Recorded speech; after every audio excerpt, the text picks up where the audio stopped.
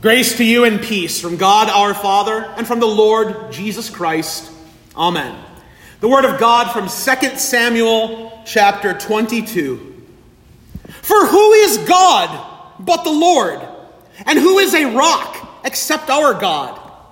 This God is my strong refuge and has made my way blameless. He has made my feet like the feet of a deer and set me secure on the heights. This is God's word.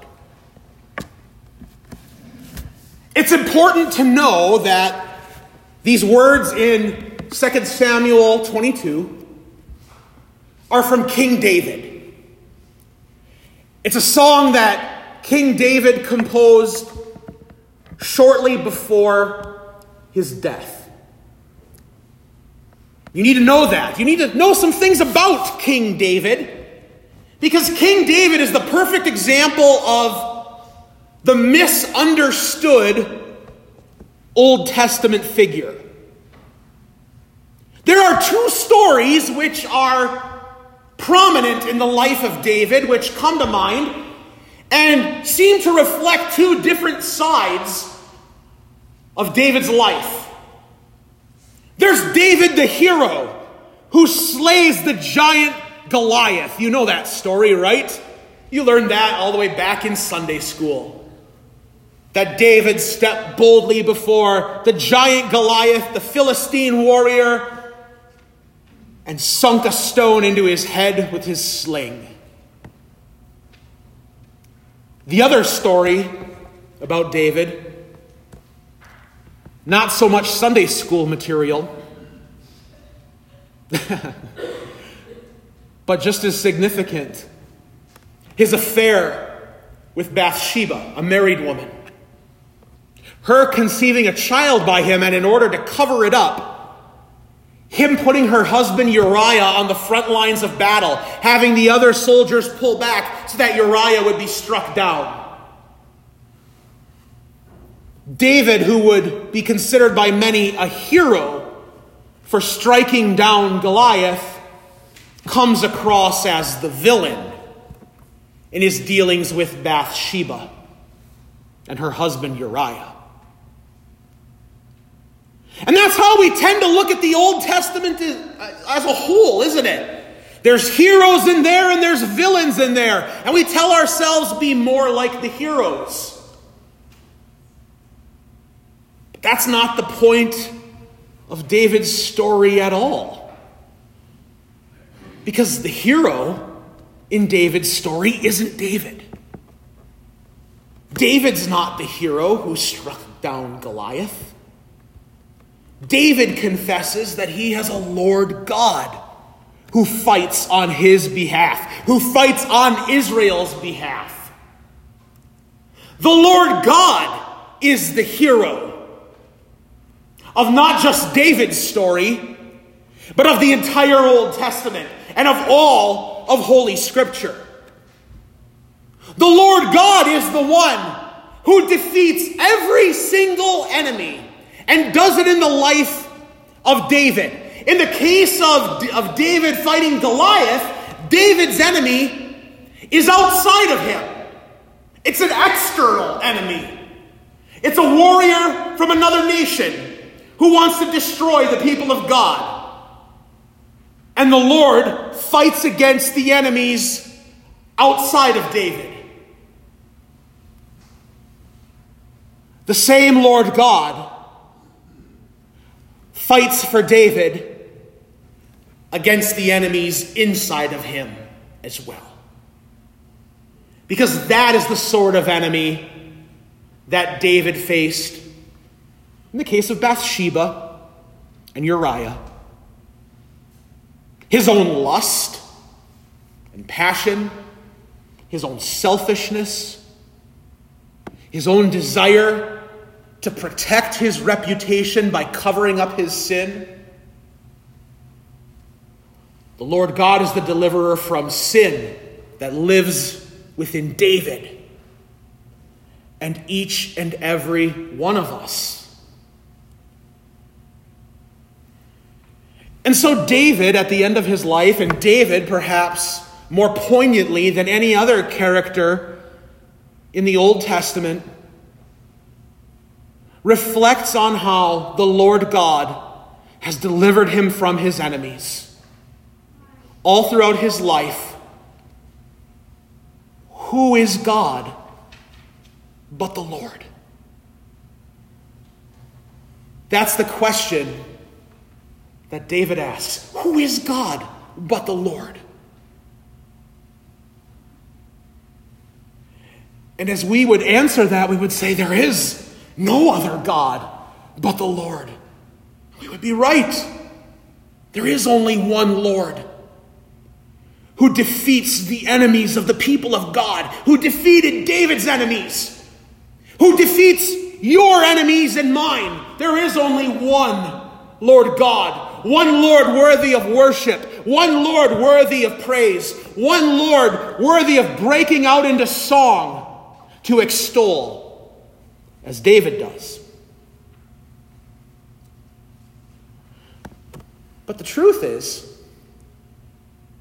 we could also answer that question that David asks the complete opposite way. Who is God but the Lord? Well, in the case of David's sin with Bathsheba and his murder of Uriah, David had a lot of other gods besides the Lord. Earthly pleasure, sex, jealousy, pride, selfishness, conceit, all sort of things that David put before the Lord God. Who is God but the Lord? We know there is no God but the Lord, and yet every one of us has many, many gods besides the Lord. We learn in the first commandment. It's often the very first thing we learn in confirmation class. You shall have no other gods, the Lord tells us. What does this mean? We should fear, love, and trust in God above all things. And sinful people trust in all sorts of things above the Lord God. Their money, their happiness, their contentment, safety.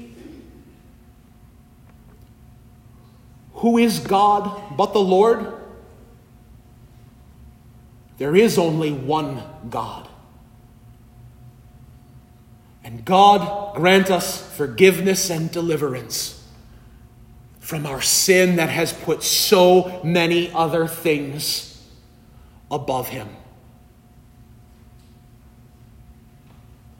For David's story is our story.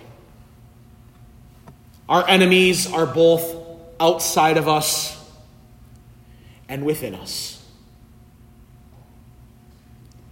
The Lord God, whom we are called to worship and serve and obey, is not just a now and then sort of God that we tip our hat to on Sunday morning by showing up in church, or maybe once or twice a day by offering up a prayer. But he is the Lord God of every moment. As we sang in our first hymn, at the break of the day, at the noon of the day, at the eve of the day, and at the day's end, he is the Lord who delivers his people from their enemies. He is the Lord God who has conquered every one of your enemies by the blood of his Son, Jesus Christ. By his death, his resurrection, his promise to come again and usher in a new heaven and a new earth. Who is God but the Lord? There is none other than our Lord, than our Savior Jesus Christ. in whom the enemies of God's people are put asunder. You cannot serve God and money. Jesus reminds us in our gospel today. Perhaps Jesus makes this point about money in this case because it is so easy to place that above other things. But in the case of David, it could have been you cannot serve both God and sex. In our case, it could be many other things. You cannot serve both God and happiness. You cannot serve both God and whatever other thing you want to put in there, pride, jealousy, yourself. Who is God but the Lord? There is none other, the God who is merciful that we might be merciful, the God who is blameless that we might be blameless, the God who purifies us that we might deal purely with others, the God who saves his humbled people brought low by the reality of their enemies without and within. I invite you to consider this morning, dear friends in Jesus. Is there any time at all in your life, as you go about your day-to-day, is there any point at which the Lord Jesus is not victorious over your enemy of sin? Is there any point at which Satan's head is not crushed under the foot of Jesus Christ? Is there any point in your life where Jesus is not risen from the dead? Is there any point where Jesus does not rule over every enemy that you might encounter? Who is God but the Lord? None other than Christ our Lord, who, thanks be to God, gives us victory in every moment, over every enemy, over every foe, by his death and resurrection, and promise that in him all things are new. Amen. The peace of God, which passes all understanding, keep your hearts and minds in Christ Jesus. Amen.